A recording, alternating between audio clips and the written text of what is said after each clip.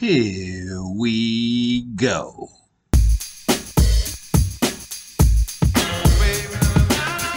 Real world through an old school lens.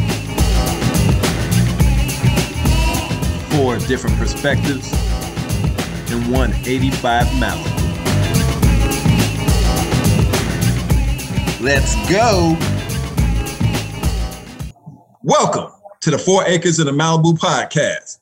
I'm one of your hosts, Alder DeRose, better known as Halado. I'm a Libra.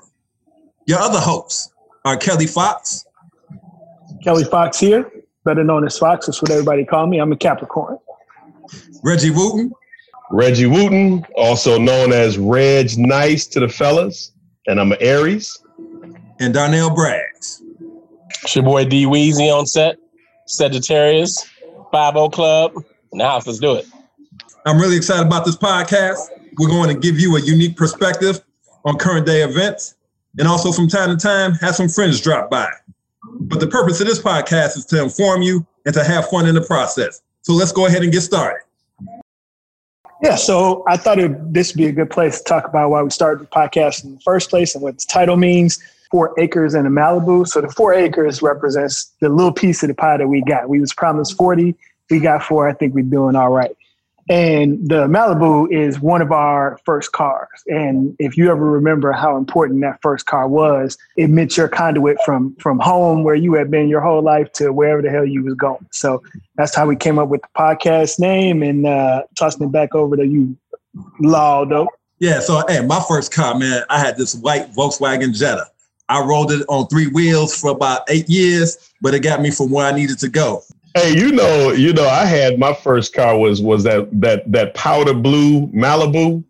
Dude, that was the first car me and Laudo had an accident in. Remember that, Laudo? Yes. Yeah, I still got the Sky Player. Yeah.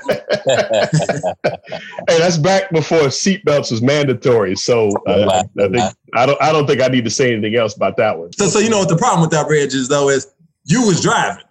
So I'm free to do whatever I wanted to do. You know what I'm saying? Hey, I was multitasking before multitasking was a thing. Correct. And You know that's a ticket now. Like they write tickets for multitasking. You realize right. And obviously you failed at it. You know what I'm saying? Right. Multitasking is a misdemeanor when you're driving. Who knew? I didn't know. Absolutely. I got you. Hey, Junior. So what was you rolling with that first car? On that 80 Pontiac Bonneville, man, with the full coach leather package. Automatic windows, smell good. The little pine cone smell good, hanging up in the mirror, man. Who's doing it? Absolutely. If I remember correctly, it was a 2-door, right? Yeah, it's a 2-door. You got to climb in the back. It was a 2-door, big body though. Yes, sir. Nice and pretty. With the Vogue wheels, we in there. Yeah, man. But for all of us, man, that first car, that first whip, man, represented the beginning of all our journeys, right? And so now we at this place where we rolling Benzes and Hondas and Audis and Infinities. So Datsun I-220 is what I'm on. Datsun I-220. You on that Datsun? Okay, I got you. Hey, my second whip is a minivan, so let's not forget that. Represent. So it's got black wheels though. It's got black wheels. Yes. Yeah, it's got. Absolutely. So it's fine. It's fine. I still got that Chevy Citation in the driveway, though. You know what I'm saying? With the hatchback.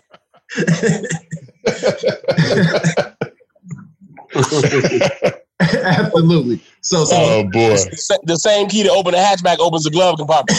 You know what I'm saying? and unlocks the wheels. You know what I'm saying? Boy. Don't lose that key, dude. All hell to break loose, right? But if y'all remember, man, my Volkswagen got to the point where I ain't even had no lock on the trunk no more. I had to stick my finger in the little compartment and pop it out. What was it about your jet, man? How many times did your Volkswagen get broken into, man? Well, so since you want to bring up bad memories and stuff, Reg, probably about 4. You know what I'm saying? Because, I thought I was cool. I went and got me a couple of Snapchat radios, and then I kept on having to go buy Snapchat radios. I think I bought 3 of them. I had I had some 12s in the trunk. But what's crazy is when I turned it on, the whole trunk basically just shook off. I mean, I had flat tires and everything off them 12. Hey, he would jump in that whip, man. He'd be 0 to 31 in about 2.1 seconds. soon as he jumped in the car, he was at the stop sign at the corner, man, in about 2 seconds. He floored it off the block, man. Hey, Junior, but Reds, remember this, man. We was down in school since I was one of the few people with a car. Man, you know what I'm saying? It'd be 7, 8 of us trying to go to the mall. Man, in a Volkswagen Jetta, man. You know how small that car is? The question was at school, though, whose car were you driving, though?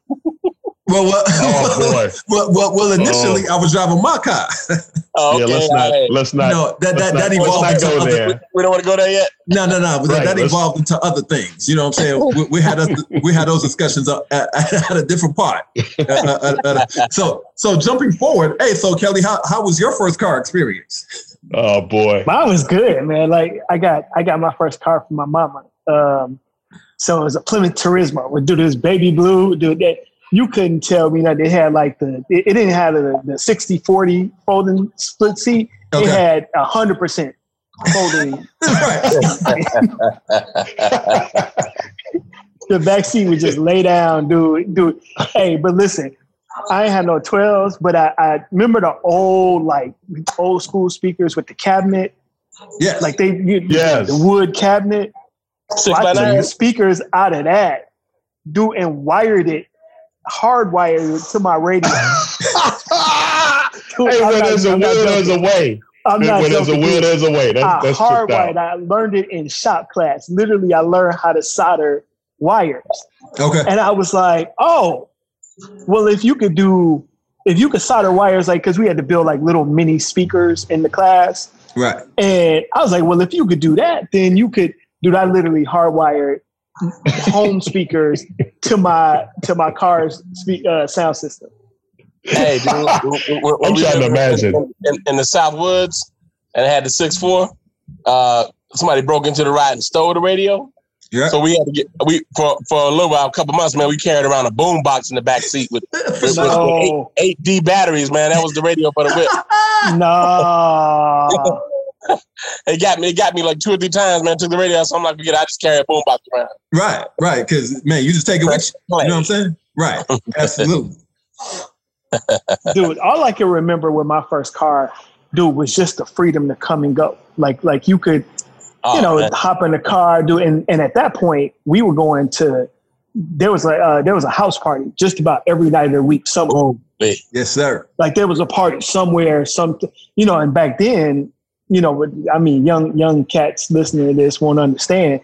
But back then, you had professional party promoters, right? And they would book out ballrooms on, and people would, like, when I say ballrooms, I mean like the Hilton Ballroom. You go down there and it would be filled with people. You had to wait like around the block to get into a party. Literally, that's how big the parties used to be. And so by that time, dude, we had fully immersed ourselves as young kids in the house scene, dude. And so I went to school with Felix Stallings, Fantasy Girl. Oh, wow. Nice. Yeah. So I went to high school with him. So, dude, we already knew what time it was. Absolutely. And so what's crazy about you saying that is, so, me growing up out west with Junior and Reg, the places we would travel to go to a party, man, like, because we'd be up at the Riviera, up north, man, dude, and there was nothing like a Wednesday night, college night at the Riviera. Dude, who you telling? Lord have mercy. We'd be downtown, we'd be out south. What's some of the spots, Junior, downtown? Obviously the Convent. The North Beach Club. Yeah. Moretti's. Yes. Oh, Moretti's, yeah. Dude, Moretti's was, oh my God. Man, it was, the talent at Moretti's. Oh, yeah, that's a whole different podcast to talk about. Good Lord. Every time. Then for a minute, we tried to be on that grown stuff, start going to the Click, Chick Rick's. You know what I'm saying? What's the other spot? Cotton Club. Yeah, yeah. Put on the 4-piece suit and try to be grown.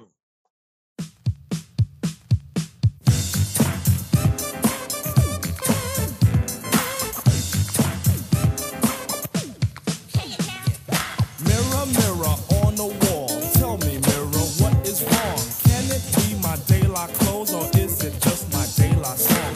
What I do ain't make believe. People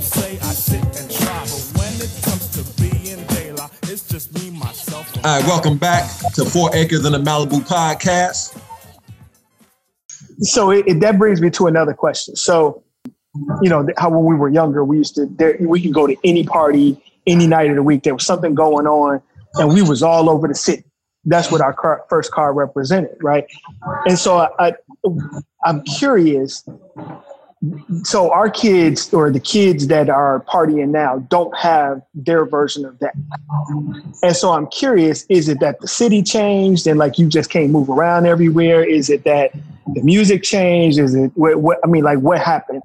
Why they don't have what we had? So from my perspective, the biggest thing that's changed is the only way we could see our friends is you had to actually leave the house, right? So for us to hear the music, to be able to hang out with our buddies, to do these things, you actually had to get up and leave the house. I mean, because otherwise you had no access to these people. You had no access to, because think about it, the only time we ever heard house music was at the party, unless you knew a cat who had some tapes. But otherwise, you actually get up and leave the house. And that was the whole reason why we went to this park. Man, dude, me and Junior, man, at the warehouse, man, dude, it'd be a snowstorm, it'd be Armageddon and a hurricane. And we stand in front of the warehouse talking about, man, what time to party? You know what I'm saying? I used to buy my house tapes from Dynasties on 17th and Madison. Absolutely. My little cassette tapes. And so with these shorties now, man, they don't have to. I mean, dude, they spend all their time playing video games. They FaceTiming, Snapchatting, and all this other nonsense. The internet, everything is served up to them nowadays, right? So you don't have to leave the house. Right. Can you imagine what it would have been like for us had we had all those mediums back then? Nah, because man, Lotto would still be in college to this day. Just saying. He'd be on the 20-year plan. Right. All of them. Yep. I probably would still have a Super Nintendo system that I still be playing to this day. Absolutely. That was the. I guarantee this. If Reg didn't have to leave the house, he would have never left the house. You know what I'm saying? Never left the house, dude. Y'all think I'm light skinned now? Y'all think I'm light skinned now? Did you ever play Zelda, Reg? Oh yeah, well yeah, a little bit, yeah. I was addicted to Zelda. Man, I used to come home from the gig, man, jump on Zelda every night. So that's a good point, right? So we had what I would assume is their version of what keeps you in the house. So, Lotto, you said that we actually had to get up and leave the house, but we were there at the advent of video games. Dude, we could have captured us and kept us from doing all the things that we ended up doing, but it didn't. But at that time, video games wasn't. It's not even close to what it was. I mean, there was no online gaming. I mean, basically, you would have to be sitting next to somebody to play. So think about it. In college, though, when Madden was first introduced, dude, I know many stories, Reg, where we ain't leave the house for 8 hours because we playing Madden. You know what I'm saying? That's true. It wasn't every night, though, right? Right. It wasn't every night because, you actually had other things to do, and you actually wanted to leave the house and go run up on chicks or go get you a 40 ounce or whatever it is that we was doing at the time. 40 old dog. Right. But now video games is an entertainment option for children, where it wasn't an entertainment option for us. It was just something to do on the side in between everything else we was doing. Right. Well, see, nowadays it's not just video games. It's all of these electronics. It's video games. It's the cell phones that are just mini computers. It's the internet. It's the texting. It's all of the 1,000,001 apps they got. So they got a lot of distractions. You know what I mean? They got a lot of stuff to do other than go to clubs like we used to. You know what I mean? Right. But there was nothing better, especially, when we got to that 19, 20, 21-year-old age. I mean, but that's how you met, you met people, man. That's how you got out, man, just hang out with your buddies. The interaction, that's why like these young people struggle with relationships because they don't have to have them. They don't have to create them anymore. Dude, my son, back when when we was outside, like playing, softball in the front yard, playing tackle football in the front yard, all of that stuff. Dude, my son don't do that.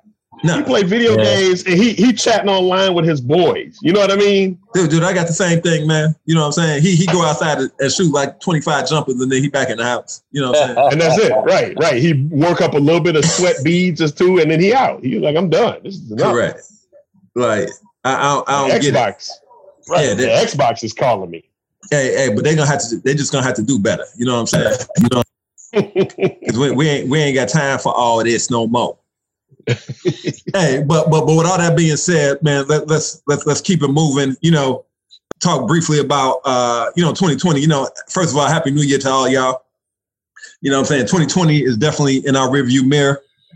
But one of the things we can't move forward without reflecting a little bit and the impact that 2020 had on all of us. I mean, it was a tough year for many of us, personally and family wise. But we made it. One of the things I keep stressing to everybody is we've learned how strong we really are, down to the fact that we've made it to 2021. But let's talk a little bit about, the things that impacted us. And I'll begin with the biggest thing that impacted me in 2020. And it started the year off is when Kobe died. I mean, that was like somebody taking a hammer and punching me in my chest. That just knocked me around. And initially I was like, man, wow, that's tragic. But that just sat with me for days. And I mean, the brief story I'm going to tell about it is, I was at a tournament for my son. The game's already intense. And one of my guys that I'm always, we sit together, he's already getting phone calls. And in this particular moment, he got a phone call. And normally he just, cuts them off and be like, man, hey, I'm watching this game. I got to go. And then he just paused. And I heard the pause. And I turned and looked at him. And then he looked at me and was like, Kobe died. And I looked at him and I said, Kobe, who? He's like, Kobe Bryant. And at that moment, it's hard to just rationalize all of that. And then, man, within 2 to 3 minutes, you just see everybody in the gym just looking down at their phone, man. Everybody just start whispering. And like, this is an intense game. It's like 2 minutes left. The kids are going back and forth. It's a one possession game. They playing hard. The parents losing their minds. And then we ended up losing the game. And then just afterwards, everybody was just in stunned silence. You don't know how to react to it. And then, we get in the car and then the news breaks and you listening to it and you're trying to rationalize and understand it. And then, it was much later that day and even the next day when we actually realized how big of an impact that crash had. It didn't just take him and his daughter, but 7 other people. And, that's one of the biggest tragedies I can remember in my lifetime. And it's something I will never forget. I'll never forget where I'm at. And, we to this day, we're always going to keep those people in our prayers. You know what I'm saying? So what y'all think, Reg? I know you got something to say about that. Man, so, to your point, though, 2020, like it's going to be one of those years where it will be forever remembered as the year Kobe died. You know what I mean? Like that's going to go down in history, among other things, obviously, but as the year Kobe died. Like, I don't remember, I think Kobe died in January? I don't remember the weeks before that. Like, I don't remember anything about 2020. Correct. I agree with that. And the worst part for me is, so that was just a tragic weekend, that whole weekend. So my boy Greg Reeves got shot. So for those of you that don't remember, Greg Reeves was the state trooper from Chicago and this story made national news. He was a state trooper from Chicago that got shot in the cigar shop. Right. He got shot in the cigar shop. And like, that was my first blow. Like that happened on a Friday night. And like, I know a lot of cats, like this dude, everybody knew this cat, like from my neighborhood. Like I grew up with this cat, man. And he was one of the most respected dudes from our generation in the whole neighborhood. Well, Greg and his story made national news. Like I got people in Atlanta and in Florida that all said that they saw the segment on the news and they knew him too. They were all from the neighborhood. Yeah. But then so Greg got shot on Friday night. Right. Kobe died 2 days later. That's Sunday morning. Correct. Dude, you talking about just a dark cloud over that whole weekend, man. I don't think my wife, I don't think we've cried that much in all of 2021 that we did that particular weekend, man, just with Greg and then Kobe. Dude, it's to this day, we still feel the pain of what that weekend was like. Yeah, that was tough for all of us, man. Go ahead, Joe. It was so surreal, man. I was at the crib, and I was actually listening to Howard McGee on V103. It just kind of come back on the radio during weekend, and he broke into a song, and he goes, and he's a jokester, so you kind of take him, you take what he says as with a grain of salt. So He comes in, he's like, breaking news, Kobe Bryant was in a helicopter accident, and you it's one of the things when you hear it, it's like you said, at the game, it's like, just like you responded to your guy at the game, it's like that. I actually thought he was joking, which you always ask. The second question you ask yourself is, why would somebody joke about something so crazy? But I thought he was joking, and then you talked about before this social media era, now, I think that's one of the first places we go. You go to social media to kind of see, is there any validity to this story? And then it's so interesting how you watch the feed. First, you'll refresh your feed, and you'll see something about somebody cooking some food, and and something about then you see a Kobe post. Then you see you refresh again, and you see only instead of the 4 posts about food, you see 2, and you see 2 more Kobe posts. You refresh again, and every post is about Kobe. It's like it's like that's how it goes, man. It's like, and it was just like you said, like we had already had the situation with Greg, so those were still rolling in, because people, because everybody, like you said, Reg, everybody in the neighborhood knew him. He was such a cool cat. He was like an OG for the neighborhood, and wasn't not on the negative end. He was one of those cats that just inspired everybody, because he would befriend you no matter what. Like you looked at him kind of like on a higher level, but he befriended you no matter what. So it was a tough weekend, man. It was rough. Right, yeah. He just retired like a year and a half earlier from the being a state trooper for like 25, 30 years, something like that, man. So he wasn't even a year. He wasn't even 2 years into his retirement, I believe, when he got shot, man. So it was and then in his early 50s, man, he had the rest of his life sitting in front of him, man. And I think I told Lotto this story. I just get in real quick.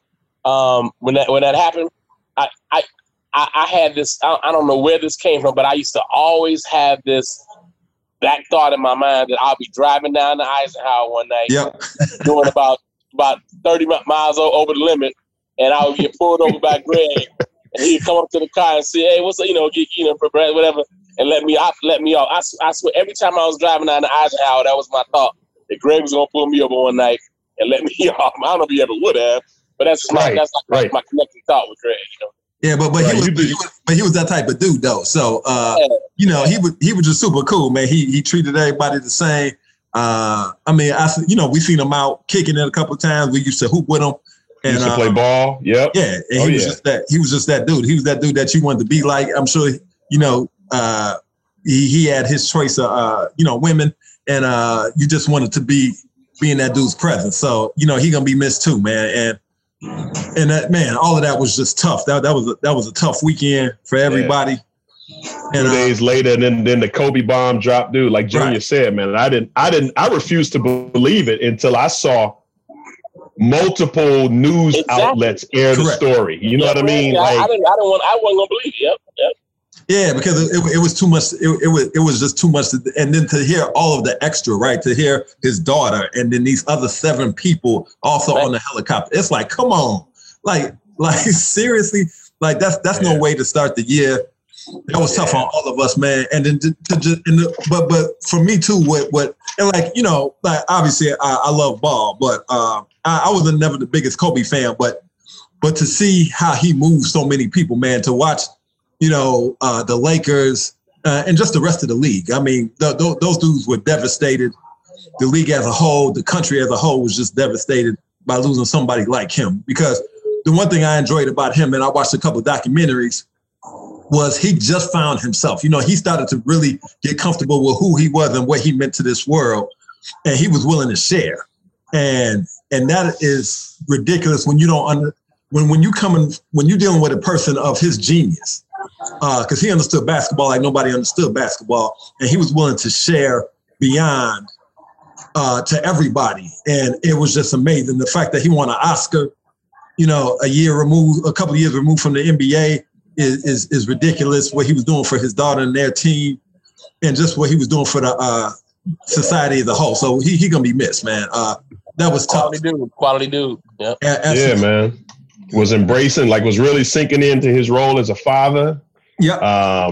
You know, the Oscar was an animated film, you know what I mean? Absolutely. Family friendly, you know, and it was coaching his daughter's team and all of that, man. So he will be missed, man. Absolutely. Do y'all ever buy into that concept, man, that things happen in threes? You know, how, like he was such a quality dude. I was thinking about that as we were talking about him, and then how Greg was such a quality dude. You ever buy into that concept at all? I'm just curious. Well, I know it's said a lot, right? But I guess my question would be, and maybe excuse my ignorance, but what would have been the third piece of it? That was my next question: is to ask if there was a connection on that level. But usually, I shouldn't say usually, but and there's a lot of instances where you see things happen like that, and people start, even on social media, would mention, okay, it happens in threes, and then you'll hear about a third, or it may have already happened. I was curious because to me, you kind of and I wouldn't equate the two, but we talking about you know Greg is a local guy for us, but when you talk about the genuine quality of a person, I mean right. you can talk on the same level about those two cats. You know what I'm saying? Absolutely. So, yeah. I just brought it to mind because I read you mention it was in such proximity. I wondered if you ever thought about that whole concept. Well, my wife is superstitious, and so she believed that whole things happen in threes argument or whatever. Mm-hmm. Now I don't remember who the third one was. I'm sure if we look back on 2020, we could find somebody that we know. Yeah, but I think we could. She absolutely. I'm still on the fence, but my wife absolutely believes that tragic stuff like that happens in threes, man. Yeah, I wonder.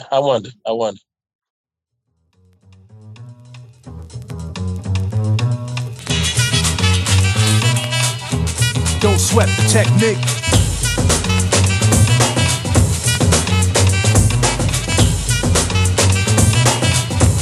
Don't sweat the technique. All right, welcome back to 4 Acres in the Malibu podcast. We've been discussing 2020. So, Reg, I know the George Floyd situation was hit home and was close to home for you. Yeah, so, you obviously can't talk about 2020 without talking about George Floyd and the whole blowback from that thing, man. That pretty much the whole summer of this year, at least minimally, the entire summer was consumed by the whole George Floyd incident and all of that. And for me, the hardest part for me with that whole thing going down was, the fact that, I live in Minneapolis. So I'm from Chicago, but I live in Minneapolis now. I've been living here for the last 4 years. And Minneapolis, the whole George Floyd thing happened probably about maybe 10, 15 miles from my house. Okay. Literally a neighborhood that's like 25, 30 minutes from where I live, man. And so to see that happen practically in my backyard, dude, first of all, that definitely shakes your faith in terms of whether you believe you living in the city that you're supposed to be in. Like, man, and I can't tell you how many other Black people like myself, like my coworkers and all of that, Black people that I work with, that was like, man, should we leave? It don't seem like it's safe here. But what's interesting though is that what I found through this is that the media paints this picture right. of like the neighborhood that George Floyd lived in and where the whole incident went down, painted this picture about Minneapolis being this place that's not, that's not hospitable to Black people. And Minneapolis has its issues, don't get me wrong. But the thing that I think I walked away with this whole George Floyd thing was just how the media played it up. Like I literally, a friend of a friend on Facebook, like this is not someone that's connected to me. They literally took a picture of like a war-torn country in Europe, like cropped it and then said, this is downtown Minneapolis. And wow. It had burning cars, buildings, rubble, buildings destroyed, burned down, rubble and all of that. And they said, this is downtown Minneapolis right now. And it was like, and it couldn't have been further from the truth, man. It turns out that photo was obviously doctored, right. It was doctored up and everything. And it wasn't what they said it was, but it was it was just so hard to see how this whole thing just blew up and it took on a life of its own. And, you know, but being such close proximity to where this happened, man, really put another level of meaning to me on this, dude. It was just a tragic event, man. I must say that I was scared to leave the crib for probably about a good 2 or 3 weeks after that. No, and that's understandable, man, because I mean, you was right down there in the middle of all that nonsense. So the one thing I could say that whole George Floyd situation, I was just amazed at how that whole situation, this one particular individual galvanized this country to the place that it did.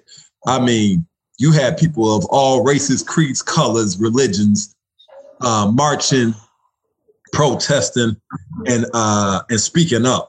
And for the first time in a really long time in this country, and it made you feel good that we were finally able to get to that place. It was a little scary, I ain't gonna lie, because it became a lot at times. But I was so thankful and happy to see us come together finally as the United States of America, because it's been tough on all of us, man. Finally, corporate America is listening, and I've been ranting and raving for the last couple of weeks, just like, man, like this is in 2020 of all the years, Black people finally being recognized as Black people. You know what I'm saying? We actually got red blood too, just like everybody else. You know what I'm saying? We bleed. We actually spend money. You know what I'm saying? We smart. You know what I'm saying? Some of us got good hair. You know what I'm saying? Oh boy, here we go with the good hair thing again. But but for that single individual to be able to galvanize this country the way it did, obviously the election went the way most of us wanted it to go, and I think we can move forward now as a nation, as a country. Go ahead. To me that situation, that I guess, I don't know if it was a combination of that and the pandemic, but it's just it's amazing to me how it revealed so much about different people. You know, I was listening to Reg talk, and a lot of you and I've had this conversation. I may have mentioned it to Reg too. Reg shocked me, man. For sure. He shocked himself. So the listeners won't necessarily notice, but Reg is usually kind of a real even keel, quiet kind of dude. You know, kind of he lays low. You know, hey, he live in his own little bubble, player. That's all it is. To some degree, but hey, I take offense to that. You're talking about a little bubble. You know, it's a comfortable bubble. You know, him and his wife step outside of their normal comfort zone, and I will not lie to you. The whole time I was so inspired by it. Every time I would come across a post of theirs and see how they kind of stepped out, you know, and because it's a bit much to express your sentiments, you know, to the masses, you know. Yes. We all, I think we all want to stay, you know, typically want to stay even keel with people, but that was a very volatile situation. And, you know, they didn't hold back, you know, about expressing their thoughts about it. And, you know, like you said, they were right, within 15 miles of what went down. So, like I said, I was inspired by it. And then in the same token, when you talk about the galvanizing, you know, of the country, I absolutely love that. I love the way the different representation stepped out for the Black Lives Matter movement.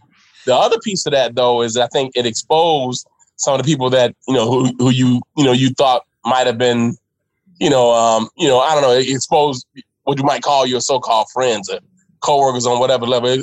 Absolutely. I a lot of that. Yes, for sure. Definitely. It's that the true colors movement. So for me, that was very enlightening, you know, and as you know, I took a lot away from that as well. Yeah, no, you got a great point about that because that allowed to shed the light on a lot of people, right? Because, you know, a lot of people tell you they in your corner.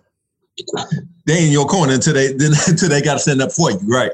And so, and that, you know, and that helped me a lot too. We're dealing with just a lot of different people. So, and I mean, I think all of us, all four of us, especially through work, we have to deal with. None of us are privy to just deal with who we're comfortable with. So, that whole situation shed a lot of light on a lot of things and allowed us to, make decisions about who's important and who's not important, right? You know, and like I said earlier, like for me, it really showed how one-sided the media can be, right?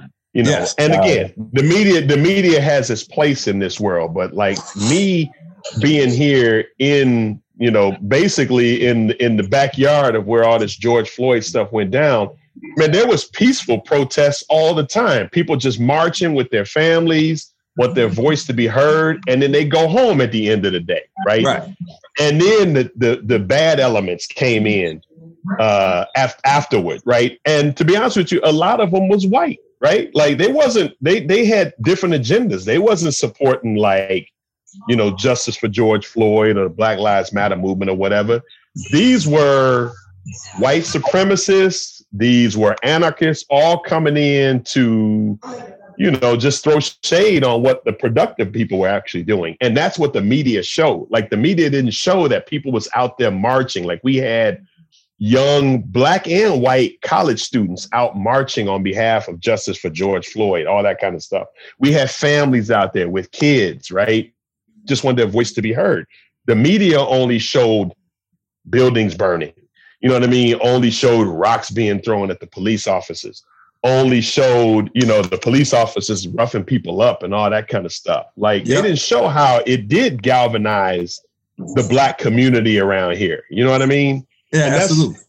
That's the part that I feel like, again, I feel everything that everyone else felt, and I was outraged just like everybody else. But I think that's the part that really hit me hard is like, man, the narrative that was being shared outside of this area, you know, was just really, really far from the truth, or at least from what I observed being right here in the same town of where that happened. Right. What an interesting perspective too, man. Correct. Yeah, because, you know, I don't think most of us would know that, you know, and it's like, but it's eye opening, you know, to know that there's, I won't say that the media has an agenda, but it's interesting that you say, you know, in the red sitting here looking at what's actually happened, but some person posts a picture of a war zone saying, and people that see that would think that's what what's going on in the city.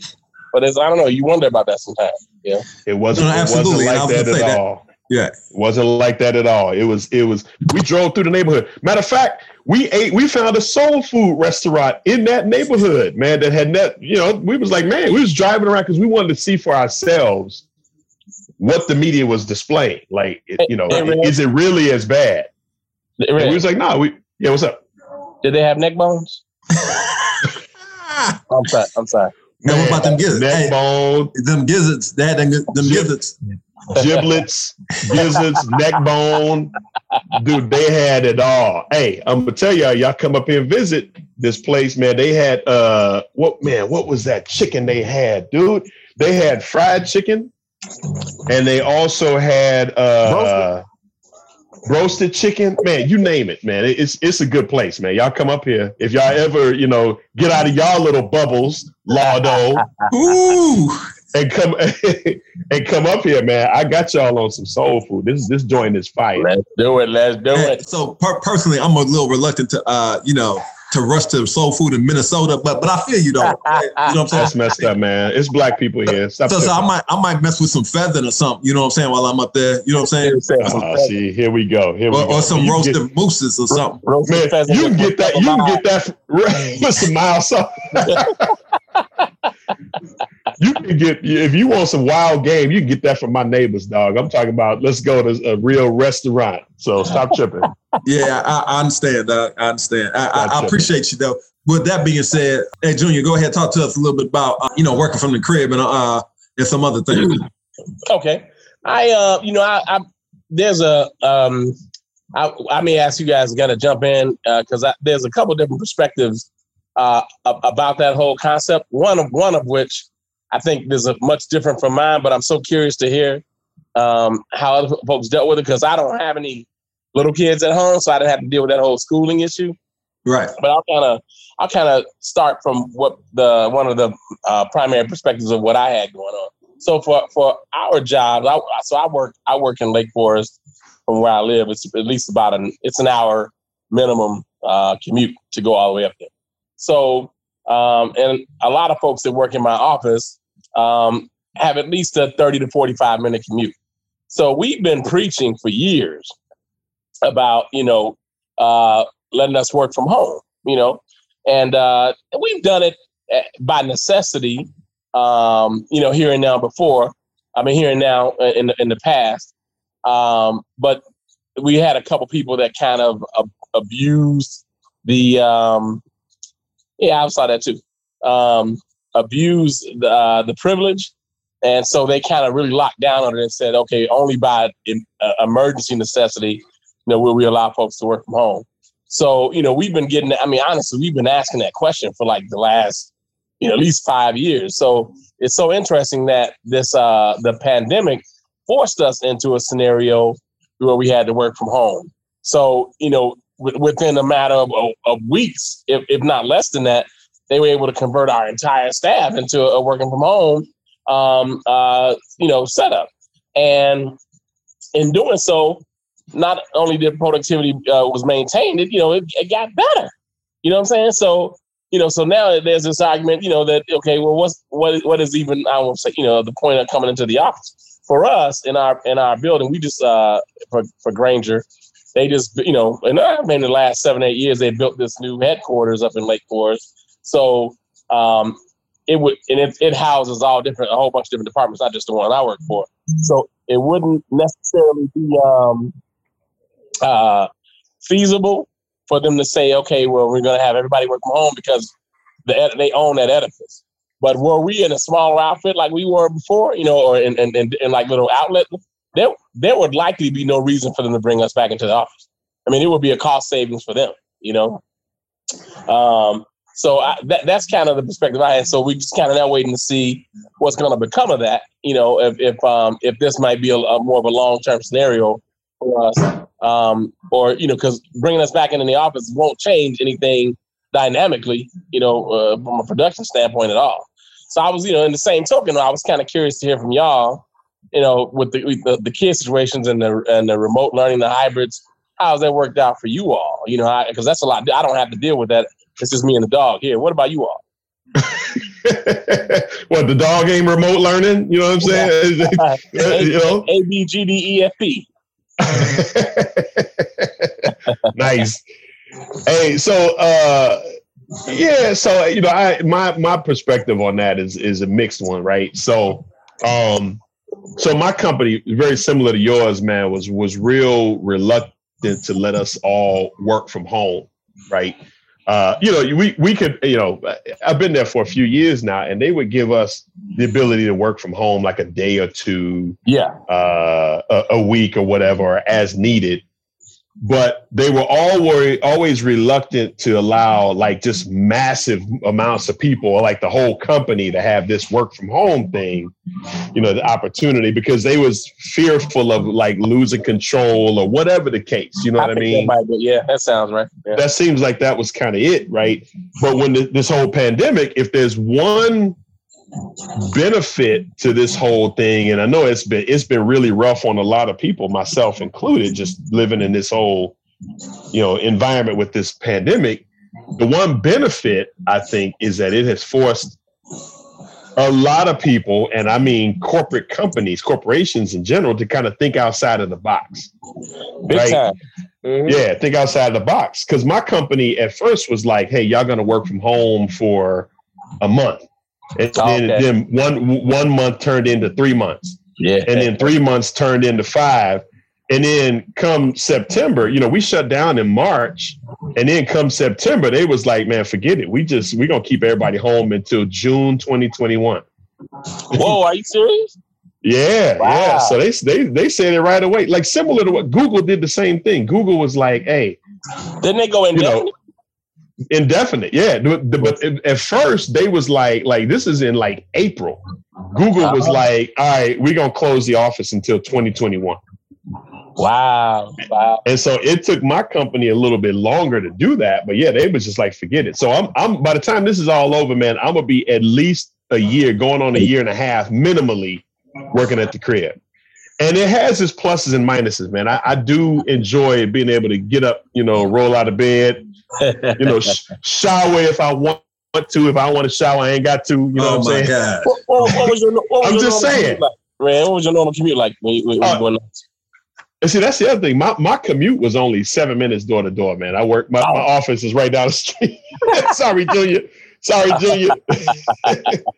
So that 7 minute commute came down to like 30 seconds now. You know what I mean? So, but so that part has been kind of cool, to get a little bit more flexible. I find that I work longer because there's no set time to do anything. Like I don't have to, be in the wind, like the office ain't closing and all of that. So if somebody hit me up at 6 o'clock, 7 o'clock at night, I'll find myself responding to emails. You know what I mean? Yeah. Stuff like that. But then, but the whole distance learning, man, that's a whole nother situation, dude. Like my oldest son, who's 13, he's fine with it. My youngest son, who's 8, my oldest son, honor roll student, all of this, he just has that mind where he knows how to focus. My youngest son is very different. He's very active, likes to be, very social, very active. It's been hard on him, man, because this is just, learning at home is just not conducive of the way he likes to learn. He got no recess. He got no classmates necessarily that he gets to hang out with. The lunchtime, he loves all of that stuff. He gets a lot of socialization from school. So I was going to ask that question too. Yep. That social aspect, how much of an impact is that on the kid? I mean, because I see a lot of it on the news, but I haven't dealt with it directly. Oh, it's huge for these kids, man. Because I mean, so especially for kids that, you go to school, I mean, you around, let's say you're around 100 other kids, you know what I'm saying? Every day, 5 days a week. And you go from being in the house, you know what I'm saying? And so there's still ways that they can still, connect. Yeah, but it's not the same. I mean, and unfortunately, my son doesn't struggle with that because he don't want to go to school anyway. So, hey, he's being transparent, dog. Give him credit for that. But yeah, it's affected my daughter a little bit. She's used to the social aspect of school, and but even the social aspect of being around her teachers. You know what I'm saying? Yeah. So she enjoys that aspect of school. So that part has been hard on them. And one of the things that a lot of us parents had to go through, and thankfully my kids are a little bit older, so I don't have to do as much. But we had to basically become in-home teachers. And because you got to sit up here and make sure they're doing this work. If they got issues or they struggling, you have to take the time to work with them. I mean, and the way they learn now ain't the way we learn. It's not even close. Has that been a big challenge for you all? Having to do your own stuff from home too. Well, right. Well, from the aspect of if they need help and they need your time and your attention, absolutely. Because dude, the days that I stay home and work with the kids, I'm the lunch lady, I'm the gym teacher. You know what I'm saying? I'm the janitor. You know what I'm saying? So I'm thinking, how can you get things done on your own? Even that's I guess I've been real curious about that. So the time you get on your own is when they're actually in class, though, because they should be engaged. They should be following instruction, and so that's the time that I work and try to do my own thing as much as I can. Same thing, hard, man. Yeah, well, I'm real thankful. Well, first of all, Laudo, you being the lunch lady and the janitor and all that, you should be used to that. There's nothing. That's your world, dog. No, well, I'm really thankful that my wife Lisa stays home and she handles the kid, the learning, the distance learning every single day. She's on it, dude. She gets him up. She even dude. Me and my wife both are not great at math. I think I'm a little bit better than she is. Dude, please don't get me started. Hey man, I'm better. I got my math. 2 + 2 = 5. Come on, man. I get it. I get it. But that's the hard part is that, like Laudo said earlier, though, we're not teachers. So sometimes you don't know what you don't know, right? Right. Yeah. And the way they teach this stuff is different from when we was coming up. Yeah, it's not even close. Right. Yeah. No. They're more like when we was coming up, you had to get the right answer. It didn't matter how you got it, as long as you got the right answer. Here, there's more of an emphasis on how you got on the process and how you got the answer. So that's the part that's kind of hard to teach because it ain't what we used to. You know what I mean? Right. That's not how we was brought up when we was in school. So 2 plus 2 equals 4, but why does it equal 4? Absolutely. Exactly. No. So, but how did you get there? Right. So how show me how you told me that. Show me your work. Right. Right. What 2 and plus what other 2 equal 4? That's deep. And you got to write it down, and you got to do all of this on your computer, blank slate. Correct. Get out. Right. Get out. Yeah. So that's the hard part, man. And y'all have to purchase any like laptops for the kids, or No. Well, our school district provided all of that for the kids. Oh, that's cool. Yeah, same here. Yep. So I got a question for y'all, because I see this on the news even to this point daily. What do you think? So they asked the question about should they be trying to get these kids back in school now, or continue with the whole e-learning, hybrid situation, or the learning from home? And from you all's perspective, what would you like to see happen? Are you ready to send them back? I'll let Reg go first, and then I'll chime in. Man, so I still think it's too soon. Too soon. Right? Now, again, I don't think there will ever be a replacement for on-site learning, like learning in school, kids physically going to school and learning from a teacher who has been trained to do all this stuff, right? Right. But in my opinion, like the whole reason why they sent them home, and did this distance learning thing, like none of the issues that they've been trying to address have been adequately addressed yet. Like vaccines, right? Just coming out. I just read now there's, the vaccines are rolling out significantly shorter than they said, right? There's a new strain of COVID-19 going around. All of this stuff, like, you know what I mean? Like, so all of the stuff that prompted this distance learning in the first place, most of that stuff is still there. It hasn't existed. And see, for me, my son, he was born with like some lung issues, right? He's susceptible to pneumonia. So we're not sending him back, man. So if there's any chance of him catching COVID and it being rough, we're not sending him back. So I always tell people this, and I preface it by saying this. There's nobody on the face of the earth that wants their kids to go back to school more than I do. You know what I'm saying? Yeah. That's what I was interested to hear. I thought that might be what you're gonna say. But break that down, man. Because I try to understand when I see this on the news every day. I try to understand. I'm okay with these hybrid versions of things, but with that being said, there has to be real plans, right? So these school districts have had 9 months to deal with what they had to deal with, and so and I always bring this point up too. So when, you got these little school boards, these people want to run for leadership and be president of the school board and run these schools and be the principals and be the superintendents of these school districts, right? Mm-hmm. Now is when you need to do your damn job, right? Because now you have a situation in front of you where there's people counting on you to make decisions as the leader.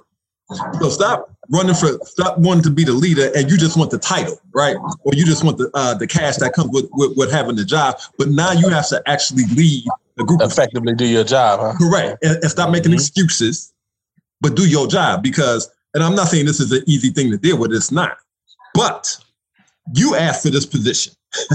So you have these school districts, and some school districts are much bigger than others. I don't know exactly how big the school district Reg's kids go to, but the school district my children go to, like the high school is humongous, right? We got almost 3,000 kids go to the high school.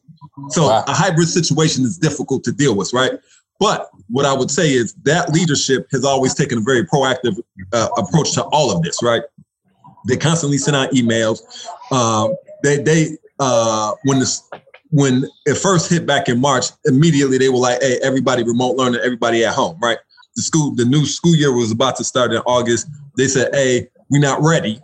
We understand our faults. We're not ready. And so we still doing remote learning. But the goal is to get to a place where we're going to have a hybrid model. And so right now they're planning on rolling out a hybrid model in February. They have a plan that's in place. I feel comfortable with it, but ultimately I'll leave the decision up to my daughter if she wants to deal with it. You know what I'm saying? If she doesn't. So for you, which of these three would apply most? Do you think they should be back in school because of existing learning deficiency, number one, or a social deficiency, number two, or number three, because of the impact that it has on your home with them being there? So off the top of my head, I would say, oh boy. So you know what? So for my daughter, I would say the social deficiency. For my son, I would say the learning deficiency. Okay. So because I mean, all kids learn differently, and I think for him, he would.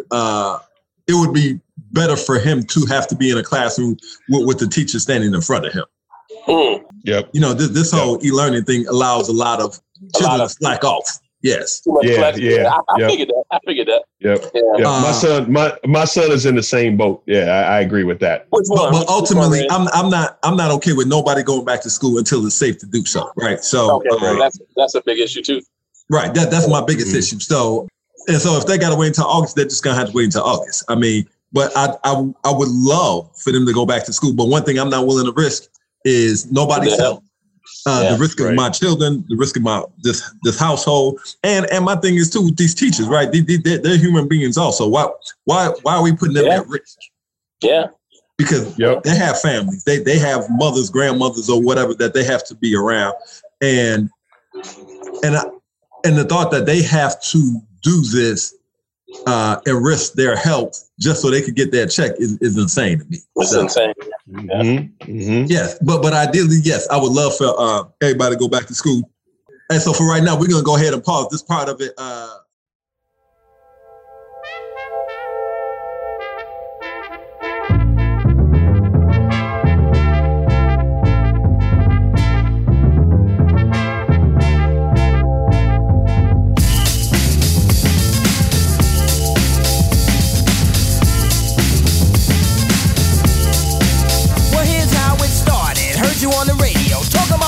Saying all that crap about how we sample, giving examples. Think we'll let you get away with that? You criticize our method of how we make records. You said it wasn't art, so now we're gonna rip you apart. Stop, check it out, my man. This is the music of a hip-hop band. Jazz, well you can call it that. But this jazz retains a new format. Point, when you misjudged us, speculated, created a fuss. You've made the same mistake politicians have.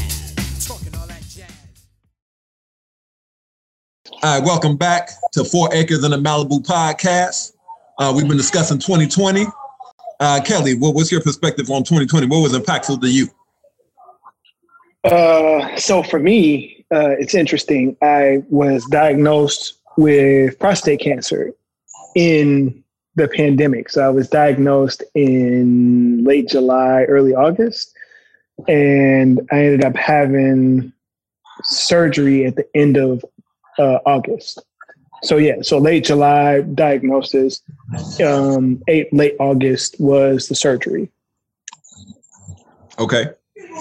So for me, and I mean, I ended up being cured 100%, which is great. I'm grateful for my health, but that was during COVID. So COVID, and then more than that, in March, I ended up losing my job, and then in May I ended up getting another one, and then in late July diagnosed with prostate cancer. Late August surgery. About 8 weeks after that, 8 weeks after that, I ended up getting the confirmation that they got all the cancer and everything was all good. But man, I've never had a chance to heal from any of that. Like it's because we've been just stuck in the house. Right. But what I will say though is those things were heavy, but I'll tell you that wasn't the most impactful stuff for me. What was more impactful was the relationship that I ended up building with my daughters. So because we were all stuck in the house, and at one point during my recovery, like if you think that like your days blend into each other just from COVID, imagine like just having to focus on one thing, which is recovery, right? So every day is the same pretty much, right? So what my daughter started doing was, they would come and they would just hang out. Like they would come to wherever I was. And I mean, I don't know if you guys have been around girls. Lord, I don't know you have because you got a daughter, but they just start talking.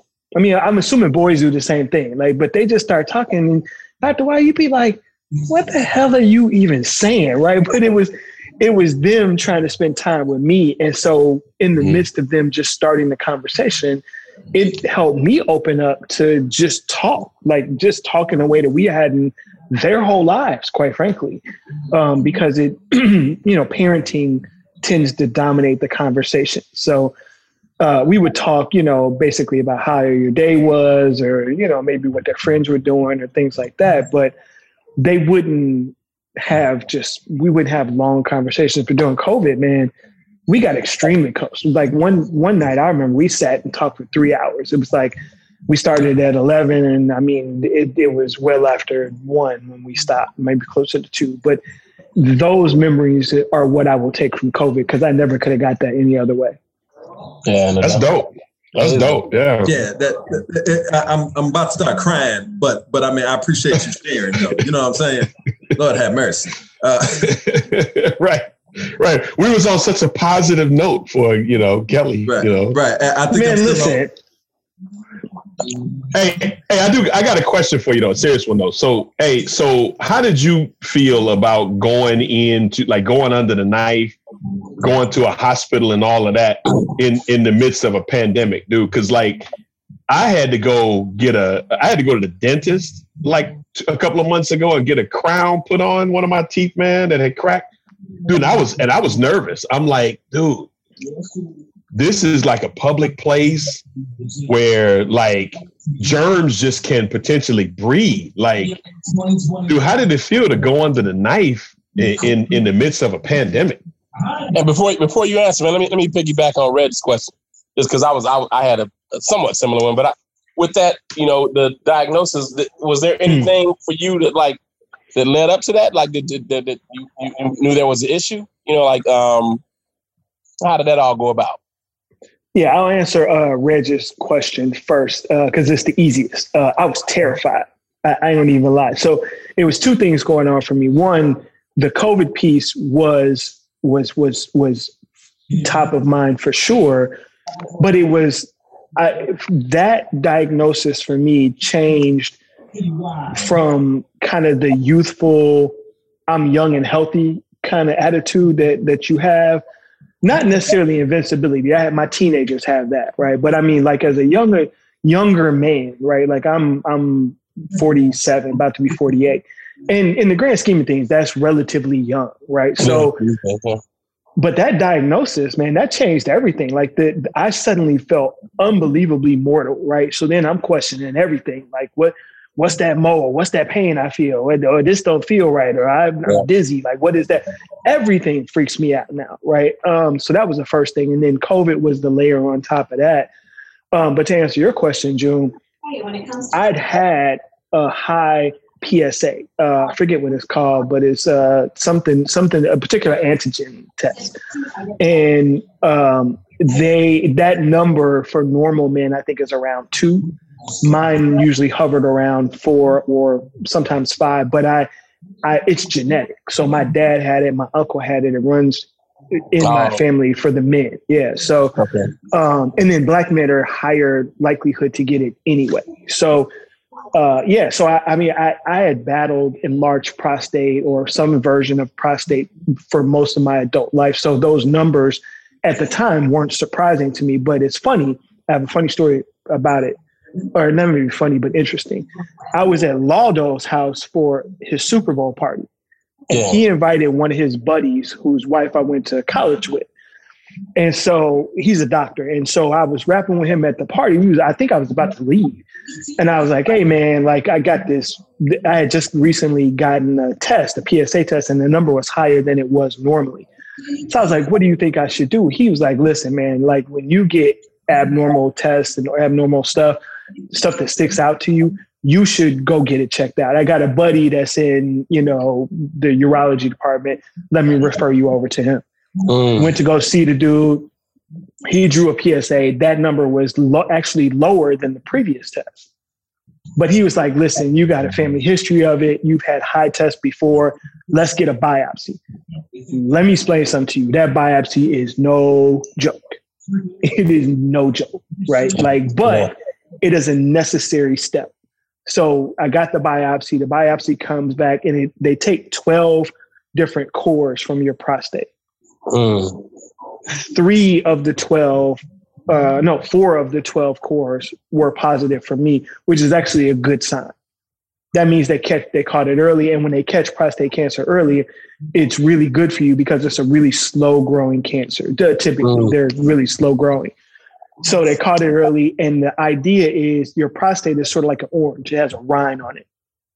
And if the cancer is contained within the rind, you're in good shape. They just cut it out.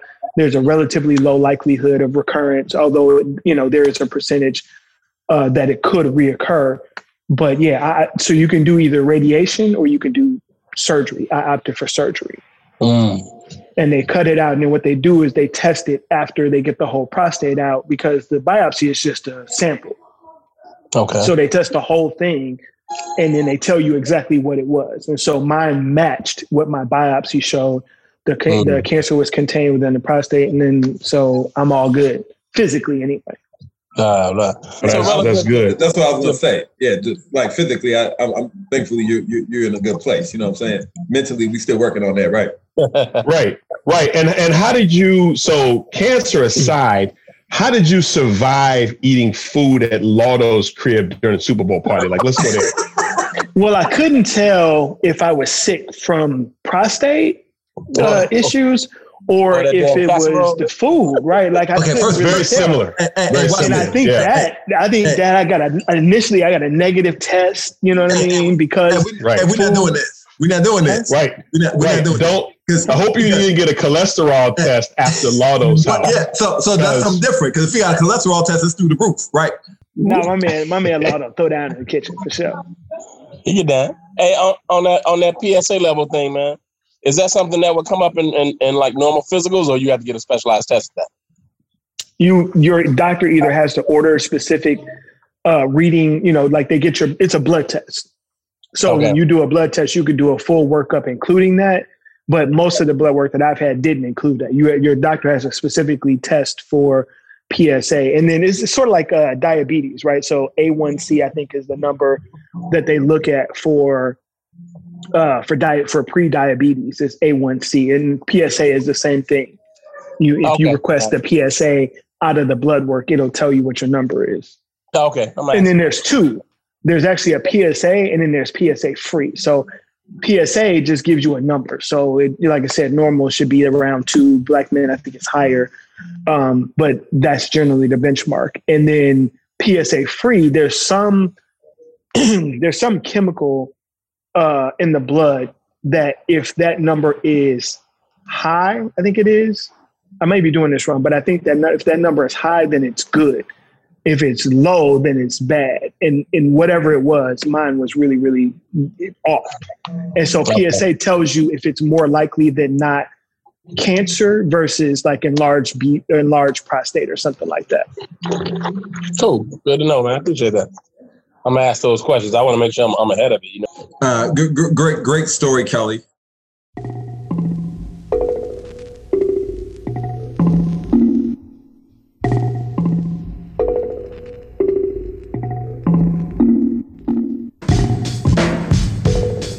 So one of the things that did happen in 2020 is a lot of significant deaths, right? A lot of celebrities, a lot of well-known people have passed in 2020. Take 30 seconds to just reflect on one particular person and talk about it. Junior. We hit some of the big ones. You talked about Kobe. What's funny about the I don't mean to go off on a tangent, but I was just thinking this yesterday. I don't know why I thought about this. We lost Debo. The cultural influence that Debo was. Right. Maybe this might be a topic for another discussion, but I want to pose this because I was thinking about this yesterday, and this is going to sound like a crazy question, but I really want to get perspective on it at some point. Do you wonder sometimes that people die at the wrong time? Oh, wow. And I will explain that question this way. Like, I was thinking, because I think I was listening to some music yesterday, and I think a Barry White song came on. And when Barry White passed, I don't know, maybe it was about 4 or 5 years ago. I forget when it was.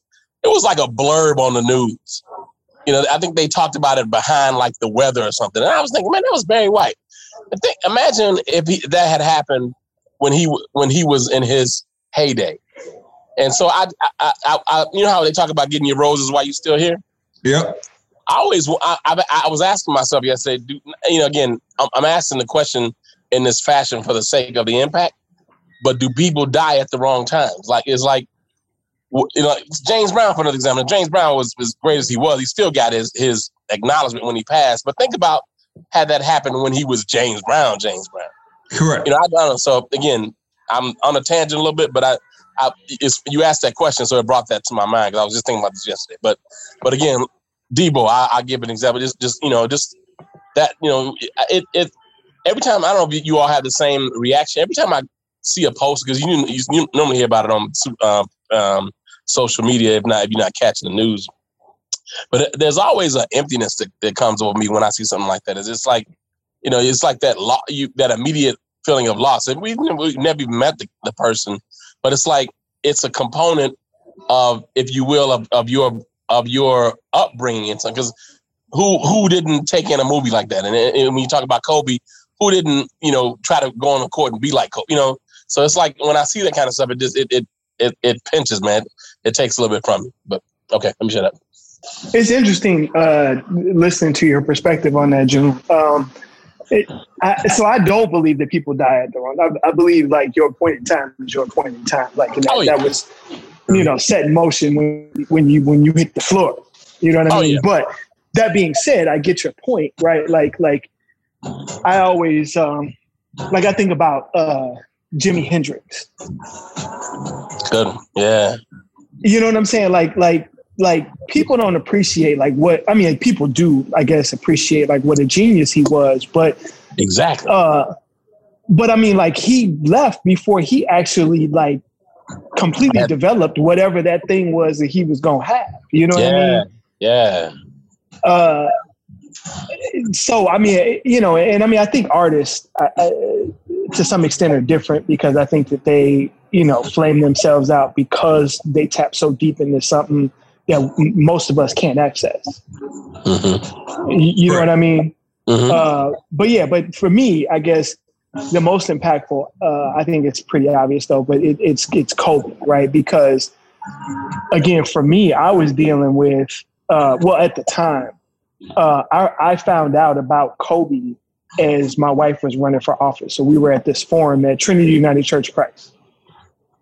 We were literally at this forum about to start the political forum. And, the alert hit my phone and I was just like, I think I was like you, June. Like, I was like, it's like, this is a joke, right? Like, is this somebody that, and I didn't even actually mean joke, but I meant like, you know how like there's all of these internet rumor mills.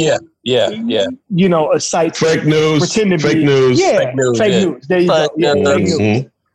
So you like, it's probably some overzealous reporter because this couldn't possibly be true. There's some overzealous, paparazzi that I was like, I'm just going to say it before somebody else says it, even though it's not true. So I could be the first. Anyway. Yeah. So that's kind of what I thought it was. And then it like, I'm like you, like I kept refreshing. And everybody was kind of saying the same thing. And you like, whoa. Right? I know, exactly. It's like, this for real? So, yeah. So, I mean, like that, dude, that was such a surreal experience for me to have somebody that was literally starting the second act of his life that had been so great in the first one, to watch or to know that like he's vulnerable too. And I think it mattered because he was Kobe, right? Like he was the toughest, like nastiest, son of a gun, Black Mamba in basketball, right? Like he was invincible. Dude tore his Achilles. Dude just located fingers and would go to the sideline, get it popped back in, and go play and hang 40 on somebody. So at least me, I never thought of him as vulnerable, even though everybody is vulnerable to a accident, a helicopter accident. You get what I'm saying, but you get the point that I'm making, right? Mm-hmm. Yeah. So for me, it was Kobe for sure. Go ahead, Reg. I'll tell you. So behind Kobe, I think the death, celebrity death that hit me a very, very close second was Chadwick Boseman. Absolutely. Yeah. Right? The Black Panther, man. Like, dude, it felt like I just got done seeing his movies and was like looking forward to seeing Black Panther 2. You know what I mean? Like, this dude fully brought to the silver screen one of my favorite comic book superheroes, man. So I'm like, this dude is Black Panther. Like, aside from all the other stuff he's done, like when he played Jackie Robinson, I've seen him in a few other movies, man, where he's an amazing actor, up and coming. I was looking forward to seeing him in a lot more stuff. James Brown. For him, and James Brown, yep. And for him to kind of dip out when he did, man, that was another one that hit me real hard, dude. Because I was a big fan, man, and was looking forward to seeing him in so many more masterpieces. And when he died, that one really shook me, like a really close second behind Kobe. Yeah, no, and I agree with that because it was so unexpected. Like, nobody knew he was sick. Dude just turned 40, right? I think. And for him to be able to go through everything he went through, and then all of a sudden he's just not here one day. That was bananas. Yeah, that was crazy. So I've been as we've been having this conversation, I've been scrolling through and just taking a look at the names of the people that aren't with us anymore. It's so stunning to me. From David Stern, who we all know, you know what I'm saying, NBA commissioner. Pitching great Bob Gibson, Joe Schumacher, the director, Don Shula, the great NFL coach, Gale Sayers, Bears great, Regis Philbin, Little Richard, Curly Neal, Jerry Stiller, Ben Stiller's dad, who's hilarious. Coach John Thompson from Georgetown. You know what I'm saying? Like, we all thought Georgetown was a black college because of this dude. Dude, and the only black people that went to Georgetown was the basketball team. You know what I'm saying? And for me, a big one, there's two big ones for me. Sean Connery, because I forgot about Sean. It's not a lot of dudes we black dudes. We do what we do, but that was a smooth, slick man. That dude was impeccable, right? That's the person that you would want to be like. His presence, the way he talked when he walked in the room, was second to none. And he made James Bond what James Bond. I mean, so all these other dudes will always come and go. There will never be another Sean Connery for me. Never. Never. And for me, the other guy is Bob Gibson. I know y'all ain't big baseball dudes, and Bob Gibson kind of predated me, but when I really read about Bob Gibson, he was better in one season or a span of 2 to 3 seasons. He was better at what he did, probably better than anybody ever on the face of the earth did what they did for 2 or 3 years. And he did this all in the middle of him and being a black man living in St. Louis, because we don't know a lot of, we don't talk a lot about St. Louis, but back in the 60s, black people wasn't trying to be in St. Louis, period. Yikes.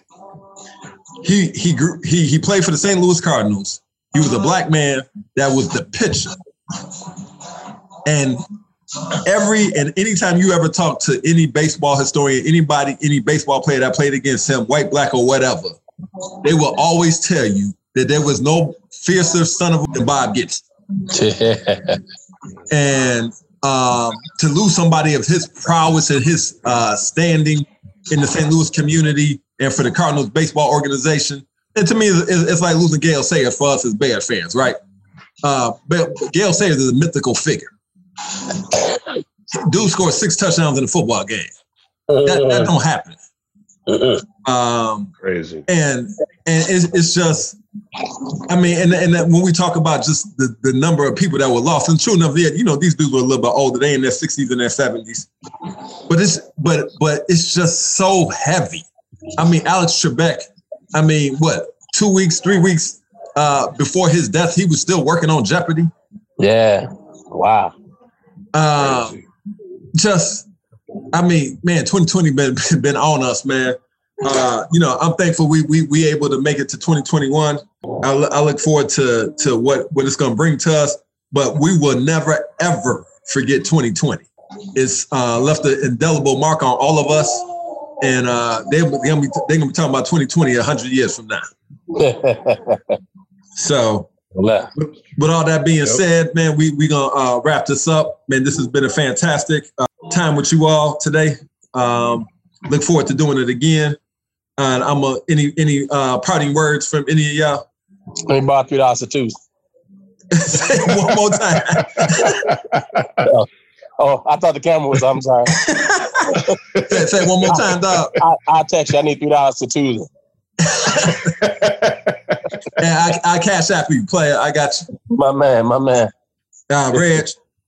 Can't beat that. Nope. I'm good, man. This been good. Good rapping with y'all. No doubt. Yeah, no, we need to do this more often, make it a regular thing. You know, let people get exposed to who we are. All the shenanigans, it gets worse than this. I promise you. This is the tamest that's ever gonna be. So I'm looking forward to more. Absolutely, and I'll wrap it up with, man. Hey, I appreciate y'all. We're gonna let the rest of the world know what and who we are and why we need a few more acres. You know what I'm saying? Stop all that stripping. Peace out. All right, y'all. Here we go.